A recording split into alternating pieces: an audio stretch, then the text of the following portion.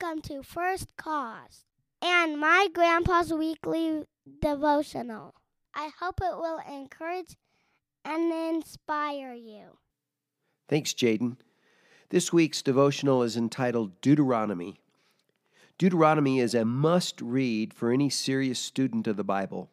That it is one of the most significant books of the Old Testament is evidenced by at least 28 quotations by Christ and various authors of the New Testament. Jesus quoted from this book 3 times to refute Satan's temptations when he was led out into the desert for 40 days without food.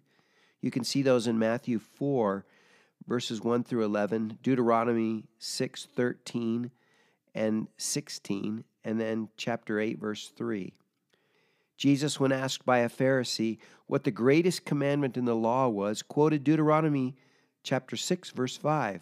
Love the Lord your God with all your heart, with all your soul, and with all your strength. Our passage of meditation is the first verse in the book, Deuteronomy 1:1. These are the words Moses spoke to all Israel across the Jordan in the wilderness, in the Arabah opposite Suf, between Paran and Tophel, Laban, Hazarath, and Dizahab. Deuteronomy means second law, a term mistakenly derived from the Hebrew word Mishnah in Deuteronomy chapter 17, verse 18. The book is not merely a copy of the law, but rather a restatement for a whole new generation. At least 12 times Moses addressed his words to all Israel. Its Hebrew title is Elah Haran-Bahrim, meaning these are the words, taken from the first verse. Scholars believe the book was written around 1406 BC, at the end of the Israelites' 40 years of wandering in the desert. One of its most famous verses is Deuteronomy chapter 6, verse 4, the Shema, the basic confession of faith in Judaism that forms an important part of the Jewish evening and morning prayer and is used even today as a Jewish confession of faith. Listen, Israel, the Lord our God, the Lord is one. The dominant theological theme in this book is the renewal of God's covenant and Moses' call to obedience, as evident in Deuteronomy chapter 4, verses 1, 6, and 13.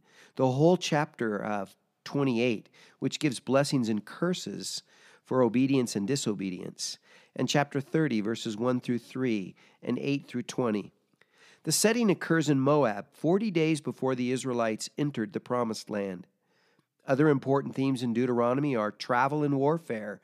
The Israelites defeat King Sihon and King Og and take over their territory.